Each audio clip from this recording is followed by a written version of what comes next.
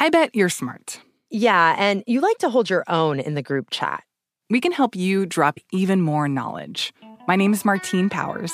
And I'm Elahe Izadi. We host a daily news podcast called Post Reports. Every weekday afternoon, Post Reports takes you inside an important and interesting story with the kind of reporting that you can only get from the Washington Post. You can listen to Post Reports wherever you get your podcasts. Go find it now and hit follow.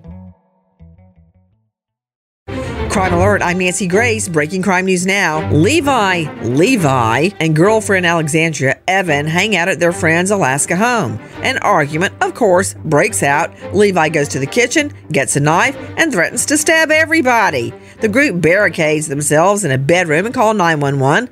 Outside the door, Alexandria Evan continues to threaten while Levi sets the house on fire. The two drive off just before cops arrive. Nancy, the home was located more than an hour south of the nearest town, leading to the delay in police arriving at the home. The group that barricaded themselves in the bedroom began to smell smoke and assumed the house was on fire. 4 victims made it out of a second-story window to escape the blaze, but 2 did not. By the time the cops do arrive, the house is destroyed by fire. 2 people's remains are found where the bedroom was hours earlier. Levi and Evan now both charged with assault. Levi also charged with arson and murder. Ronald Dunn drives past his soon-to-be ex-wife's California home and drives into it several times. Dunn first smashes his Impala into his ex's home, then comes back a second time with a dump truck. The couple was in the middle of contentious divorce proceedings, and the court ordered there be no contact between Patricia and Ronald Dunn. Patricia Dunn filed a restraining order against her future ex-husband earlier in the month, sparking what she called a blind rage. Nancy's several cars parked on Dunn Street were damaged in the attacks, and the metal gate around the home lay completely flattened. Terrified, Patricia Dunn races to the back of the home after the first crash and calls police. They arrive to find the wall of her bedroom almost completely open. Ronald Dunn now facing property damage charges and aggravated assault with a deadly weapon. More Crime and Justice News after this.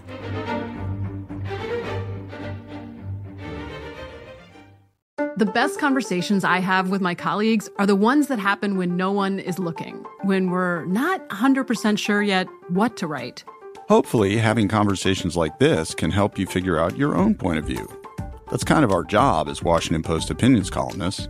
I'm Charles Lane, Deputy Opinion Editor.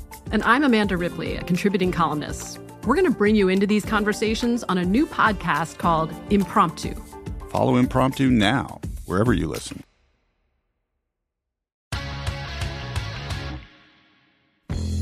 In the 1980s and 90s, New York City needed a tough cop like Detective Louis Scarcella. Putting bad guys away. There's no feeling like it in the world. He was the guy who made sure the worst killers were brought to justice.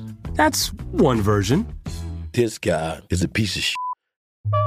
Derek Hamilton was put away for murder by Detective Scarcella.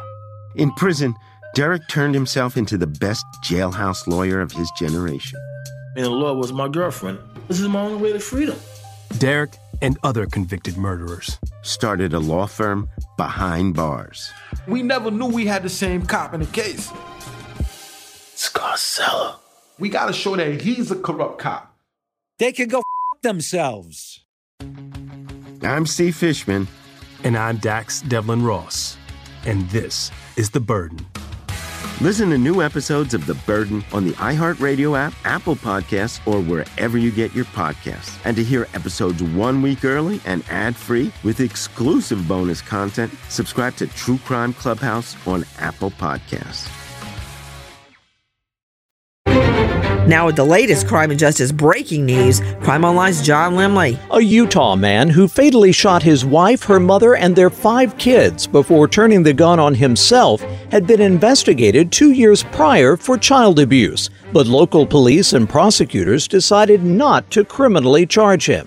Police records shed light on warning signs and a previous police investigation into a violent pattern of behavior Michael Haidt exhibited toward his family.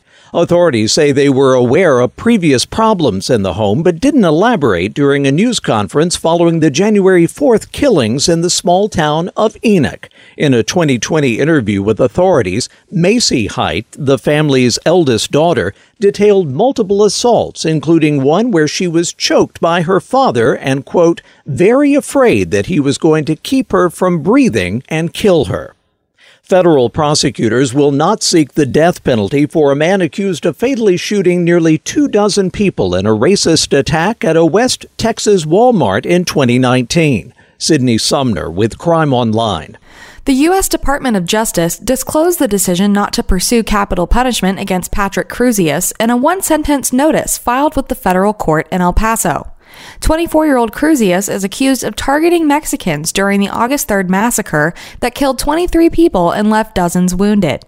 The Dallas area native is charged with federal hate crimes and firearms violations, as well as capital murder in state court. He has pleaded not guilty. Federal prosecutors did not explain in their court filing the reason for their decision, though Crusius could still face the death penalty if convicted in state court. A 30-year-old woman has died following a shooting that broke out between rival gang members during a Martin Luther King Jr. Day event in Florida.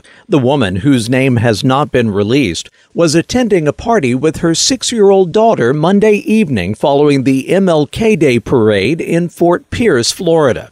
Chief Deputy Brian Hester says detectives are working around the clock. At this time, evidence supports that this shooting was the result of a dispute between two rival Fort Pierce gangs. Chief Deputy Hester added that investigators found over 50 shell casings from 3 calibers of weapons at the scene. Fort Pierce is 68 miles north of West Palm Beach on Florida's Atlantic coast.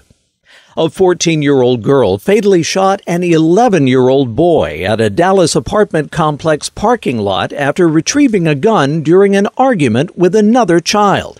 More now from Crime Online's Sydney Sumner. Police say that the teen shot in the direction of the girl she was fighting with, but the shot ended up striking the 11-year-old bystander. That 11-year-old was taken to a hospital where he died. Investigators say the 14-year-old ran from the scene of the shooting and was later taken into custody at a nearby apartment complex. The 14-year-old is currently being held at a juvenile justice center and is expected to be charged with murder. The weapon was recovered, according to police, who continue to investigate.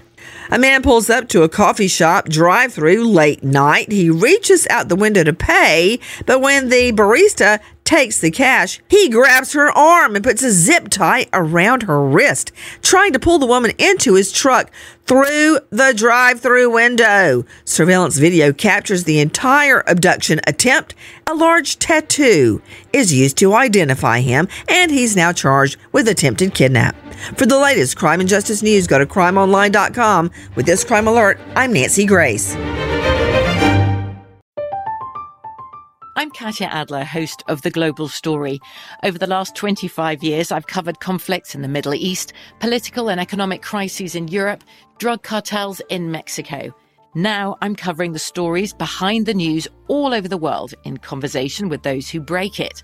Join me Monday to Friday to find out what's happening, why, and what it all means. Follow The Global Story from the BBC wherever you listen to podcasts.